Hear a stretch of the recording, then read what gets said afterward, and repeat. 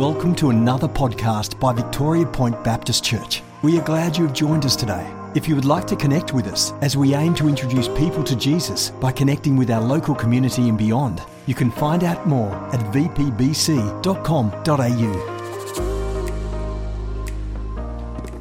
Good morning. Welcome. I'm Sam, and welcome to you guys watching online as well. Can you join me and pray?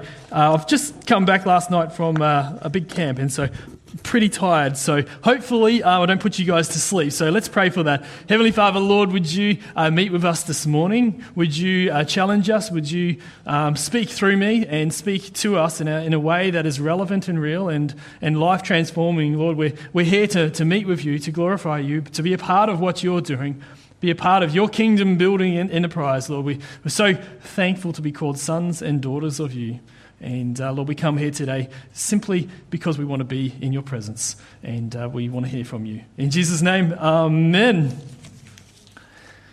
There's a story of a lady who was watching the news when suddenly she saw on the news article that there was this a person was driving the wrong way down the highway, and she looked at where the highway was. She's like, "Oh, my husband is he uses that road. He's probably coming home from work right now. I might give him a call and just let him know that there's someone who's going the wrong way, and to give him a heads up, bit of a warning, because she was a bit concerned. He's a little bit older and bit frail, and so she rang him and she said, "Hey, just want you to know there's someone who's driving down the wrong way of the road. Just be careful. If you see the driver, just show extreme caution."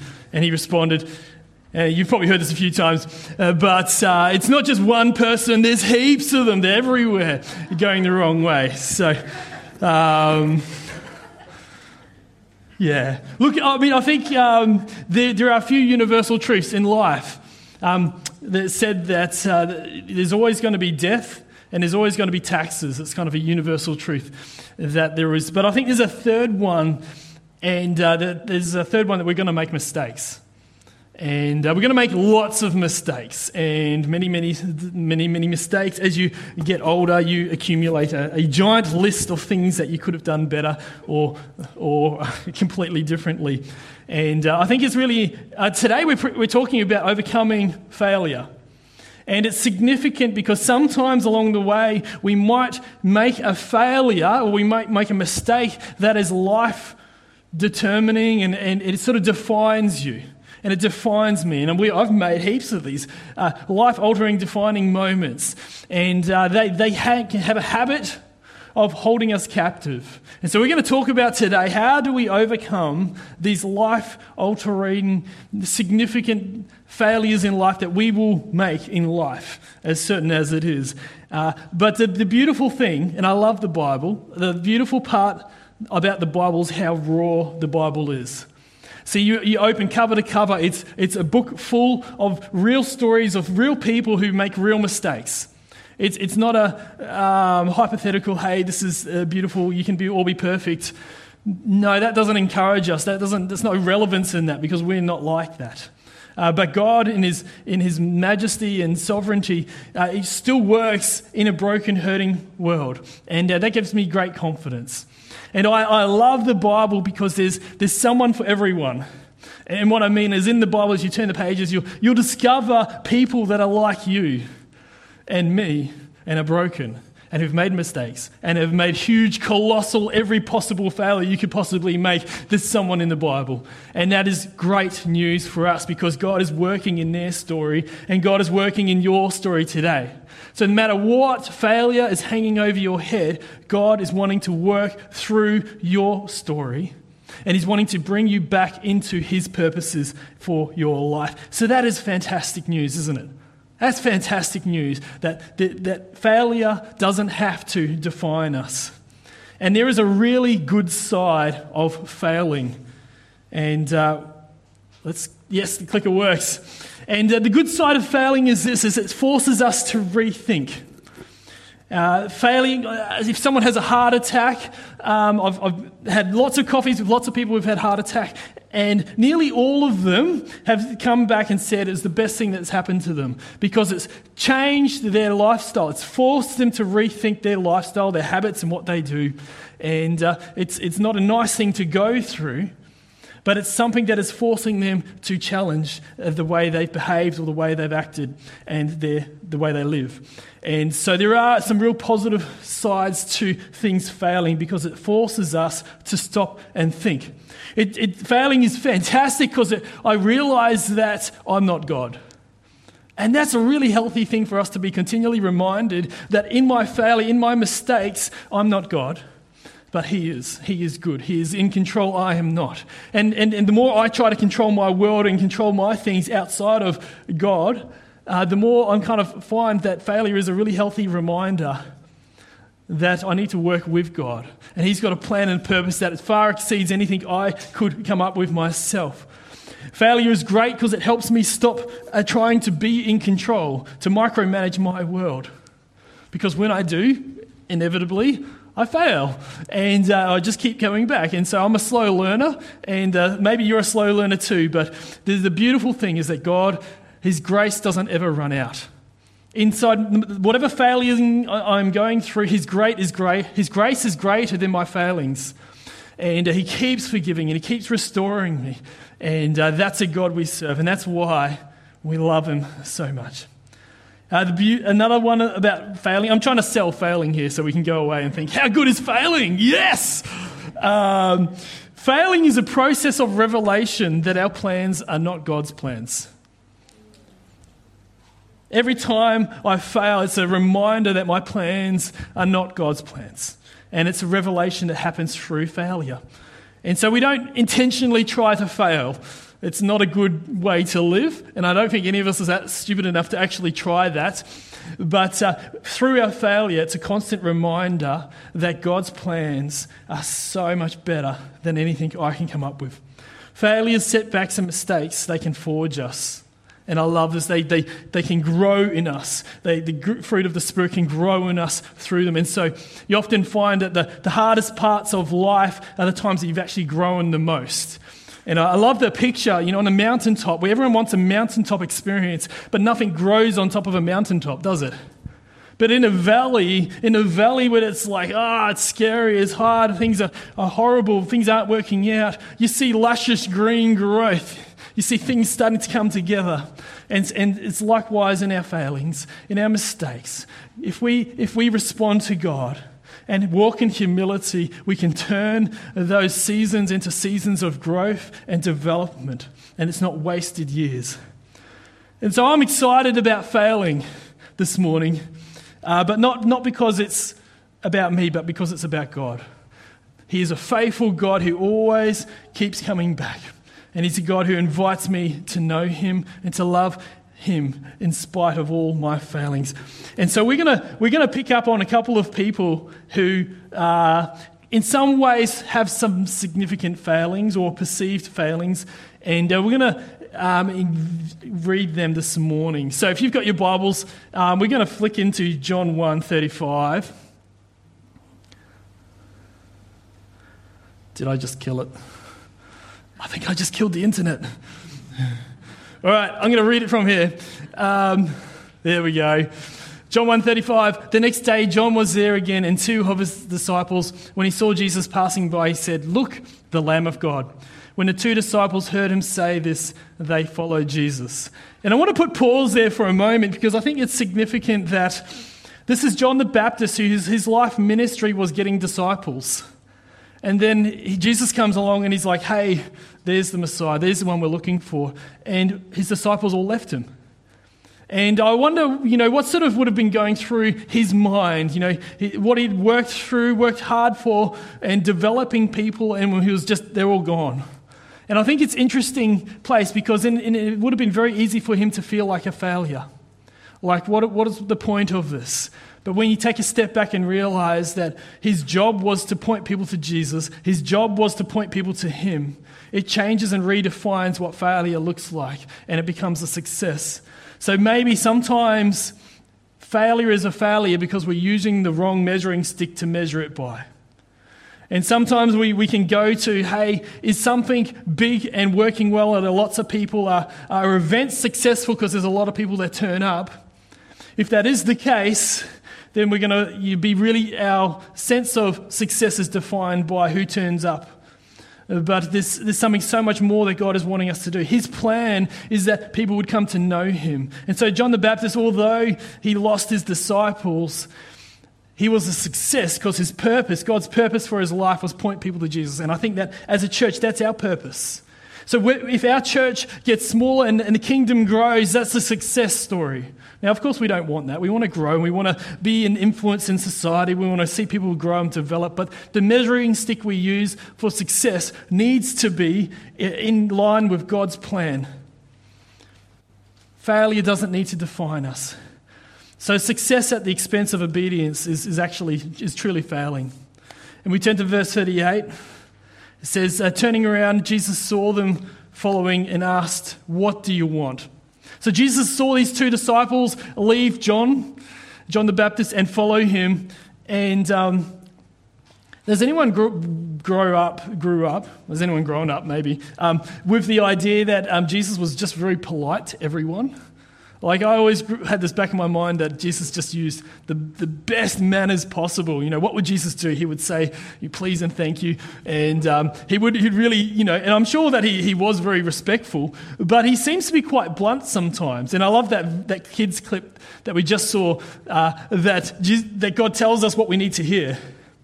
And the question Jesus says to these two disciples is, "What do you want?"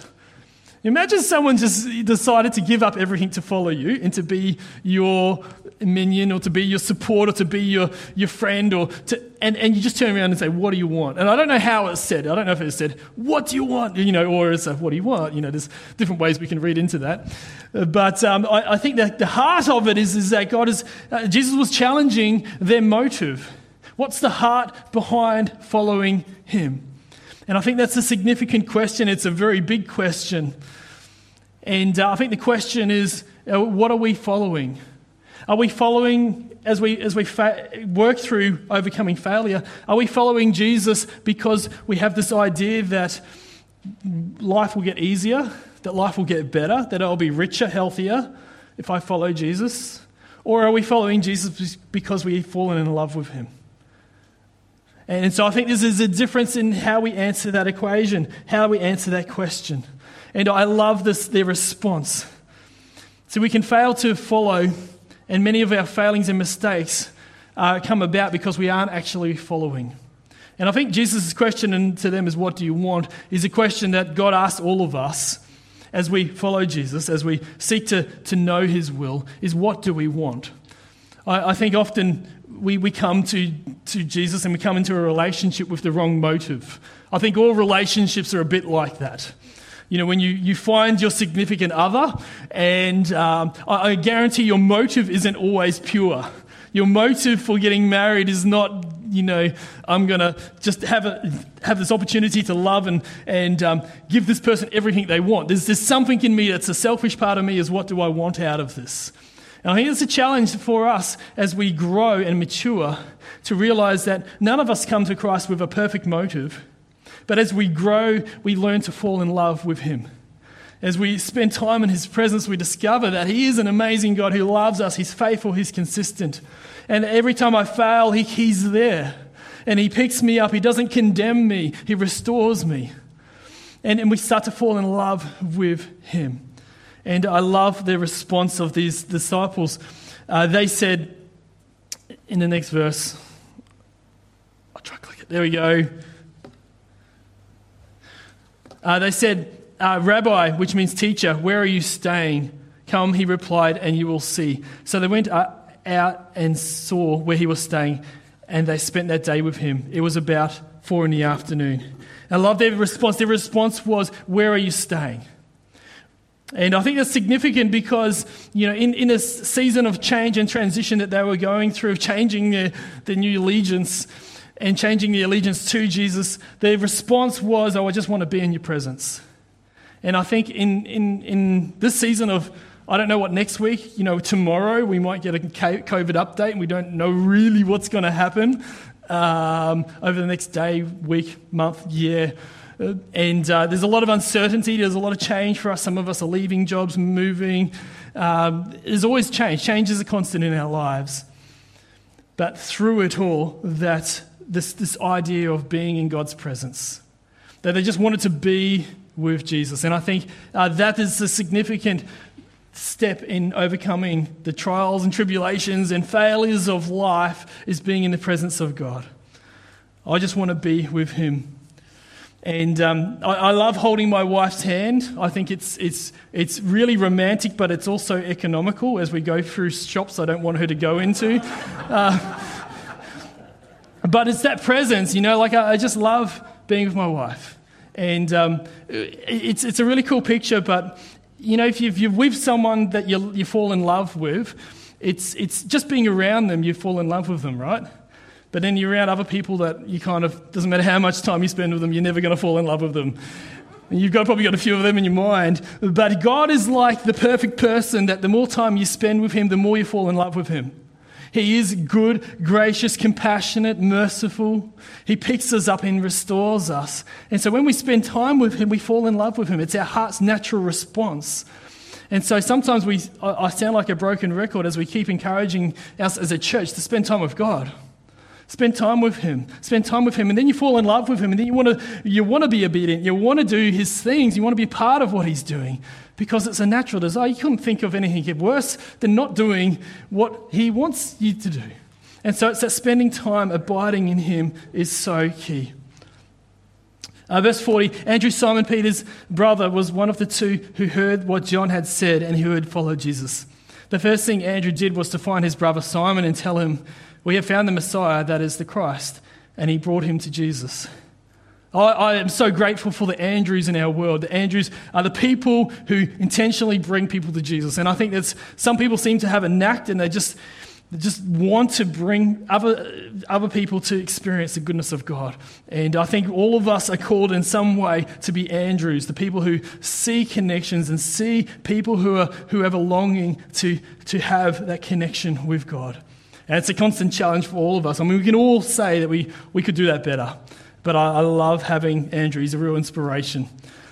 But Jesus looked at him and said, he's talking to Simon, "You are Simon, son of John. You will be called Cephas," which when translated is Peter. Cephas is Aramaic and Peter is Greek, and they both mean rock. And so this is the introduction, Jesus just turns to them and he's blunt. And he's like, not, "Hi, how are you? How's the weather? Where have you come from? How's being John's disciple? Is it pretty good? Well, you might find it a bit harder with me. You're probably going to die a painful death if you follow me." That wasn't the introduction Jesus gave. Jesus said, "Hey, you are Simon, but I'm calling you to be a Peter. And I'm calling you to be something different." And I think that the significance in that is that sometimes we need to leave who we were to step into who we're called to be. And failures can define us. They can define who we were. And as we overcome our failures and mistakes, we can step into who God is calling us to be. But sometimes we have failures that are so significant that they can take years and years and years and years for us to overcome, to step into who God is calling us to be. But it doesn't necessarily have to have time. See, God is the master healer. And as we turn to him and he heals our heart and he restores us and puts us back together, we discover a purpose that he's calling us into. But sometimes it's a new identity. Now, you notice that not every one of Jesus' disciples got a new name. If I was one of the other 11 disciples, I would have been dirty. I want a new name. Like, Mum and Dad, sorry, Samuel is a good name. I like it. But there's some really cool names out there. Wouldn't want an upgrade. And but not everyone got a new name. But for Simon, it was a significant thing of God's plan for his life was different, and he needed to leave who he was to step into who he was called to be. And that is for us as a church, as believers. There are things in our lives that are holding over us. There's always something. And as we journey with God and the Holy Spirit does a work in our life of us overcoming those mistakes and failures and restoring us so we can be effective and be a part of what God is doing. We can be overcome by failure. Peter had not failed him yet. So right at the start, Jesus said to Peter, hey, you are Peter, the rock. Even though he hadn't done anything, he wasn't a rock at the time. Peter was a very spontaneous, passionate, made lots of silly mistakes. He spoke before he actually thought. I really feel like I resonate with Peter. He's my person in the Bible that I'm like me. He's really passionate and does a lot but doesn't really think things through. So, but I love it. You know, God called, Jesus had called him who he is to become. And I think that that's a beautiful picture for us, is that God doesn't look at our past and think, you bad person. You know, when your dog does something and you rub their nose in it, God doesn't do that. He's looking at who he's calling us to be. And he has an awesome picture and a plan and a new name for us to step into and a new identity. And that is amazing. That is worth spending time in his presence to discover. See, Peter wasn't the only one who failed. Peter wasn't the only one who failed Jesus. You know, we have another disciple who made a significant life-altering decision, and he betrayed Jesus. Peter betrayed Jesus when he was asked about him, and Peter denied him. He betrayed, denied. Judas betrayed Jesus and denied his Christhood and betrayed him. Both these two individuals had a significant life-altering denial experience and they made a big boo-boo, big mistake. And Judas tried to rectify it. He went back to the high priest and said, hey, I actually didn't, he's actually a good guy, don't kill him. And the priest is like, what? And Peter made a big mistake. But what was the difference between Judas and Peter? See, we can pick up in Scripture that Judas found Jesus useful. Peter loved Jesus. There's a difference. Judas was looking after the money. There was a usefulness of ministry. He saw Jesus as useful. But Peter loved Jesus. And I think there's a significance in life as we follow Jesus. We can often see Jesus as useful. And if we see Jesus as useful, we're going to be thrown by failure. We're going to be thrown by our mistakes. When things don't work out, when our expectations don't work out, we're going to be thrown by that. But when we fall in love with Jesus, it changes everything. It changes everything. And so after Jesus died and rose again, Peter is still feeling miserable, sorry for himself. He's out. What does he do? He goes back to what his old life was. And we pick up that in John 21, verse 3. I'm going out to fish, Simon Peter told them. And they said, we'll go with you. So the other disciples were like, yeah, let's go with this. And so they went out and they got into the boat, but that night they caught nothing. Early in the morning, Jesus stood on the shore, but the disciples did not realize that it was Jesus. And and then in between there's about 10 verses that you can read, but I'll skip through. Jesus told them to throw the nets out, and they caught a massive catch. And then they realized it was Jesus. And then they had breakfast on the beach.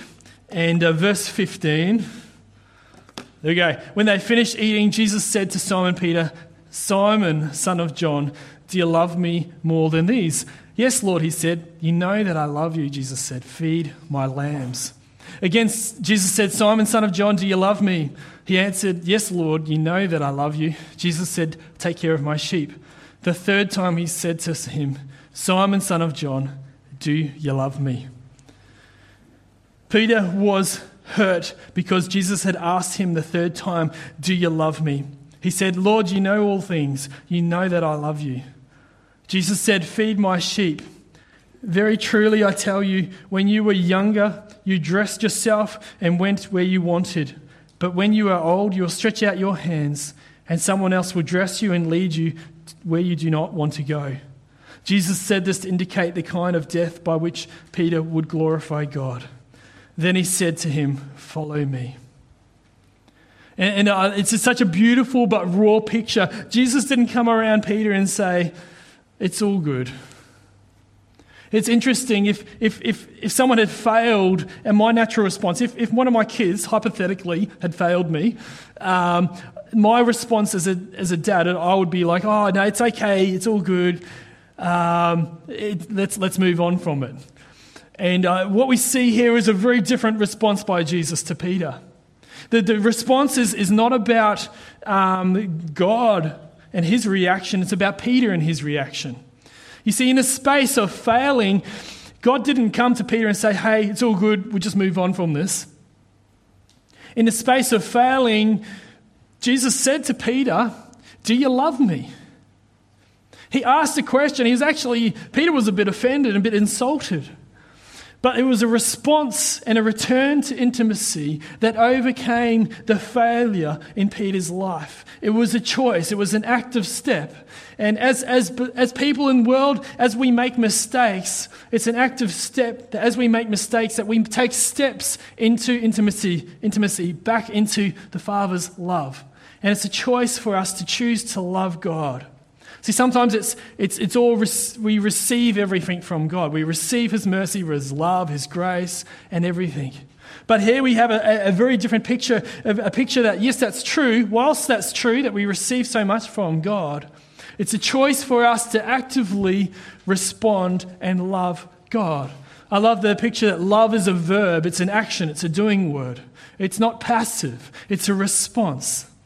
And it's something that is significant. See, after 3 years of following Jesus, Peter had nothing left. He was hurt.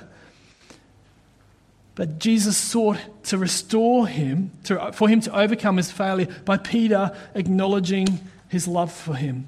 I think that's a beautiful picture of overcoming. We overcome failure by responding to the Father's love. Last night, just got back from Gents Camp, and Gents Camp is it's like grade 8, 9, 10 camp that we run, that I've been part of for about 10 years. And it's great. It's a Scripture Union run camp, and it's awesome. We have lots of crazy things. We built air rockets and made a whole lot of awesome things that you'll have to talk to me later about. But during this Gents Camp, this one was specifically for fathers and their sons. And thank you for asking, everyone. We had a cook's turnout.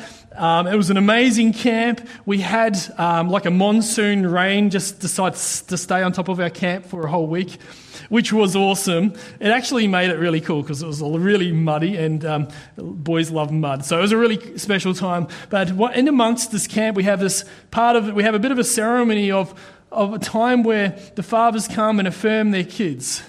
And one by one, the dads and the boys get up, and the dads just share their heart for their son and love and affirm them and build them back up. And it was really powerful because it's Thursday night, seeing these big, burly, strong men brought to tears for the love and affection for their sons, and sometimes for the first time, the sons hearing it and responding.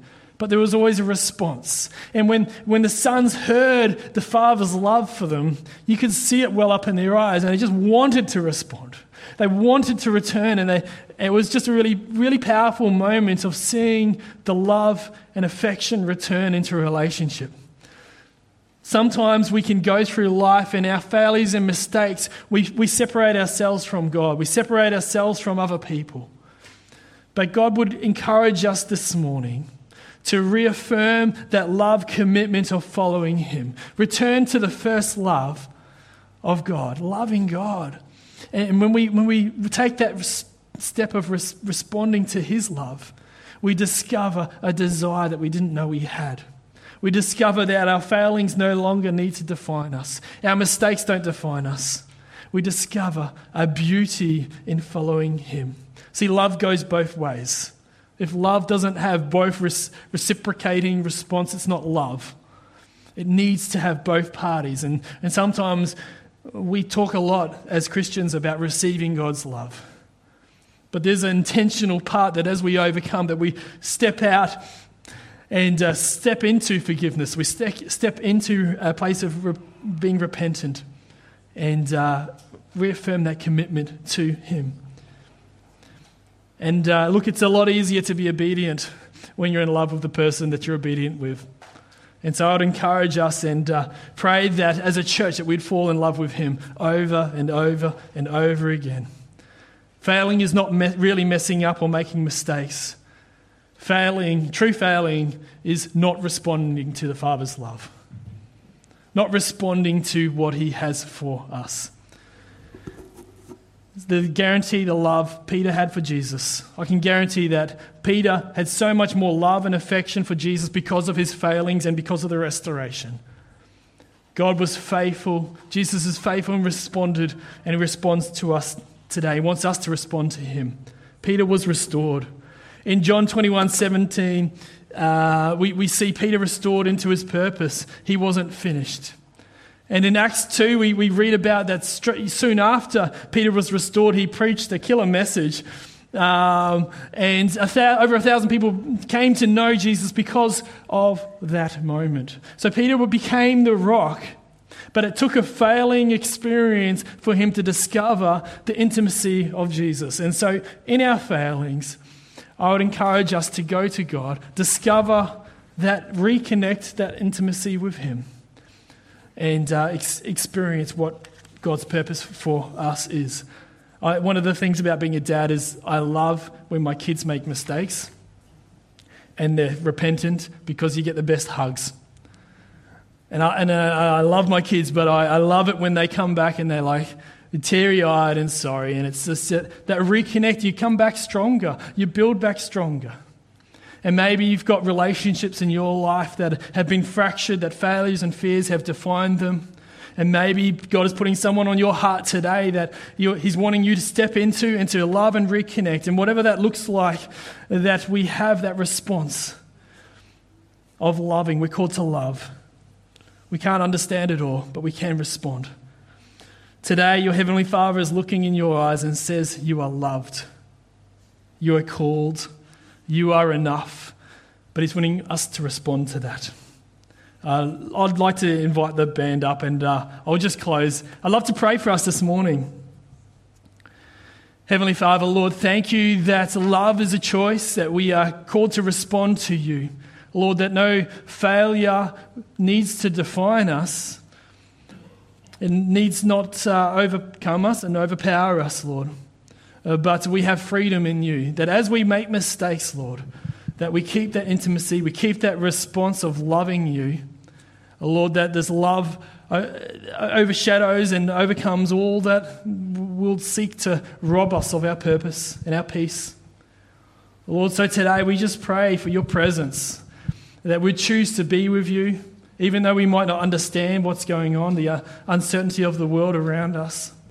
But we would not let failings define us. So, Lord, we just invite you now. We invite you, and we want to commit to you. We want to commit to loving you through the storm. We want to commit to spending time with you through the chaos. Lord, would you challenge us this morning in your precious Son's name? Amen.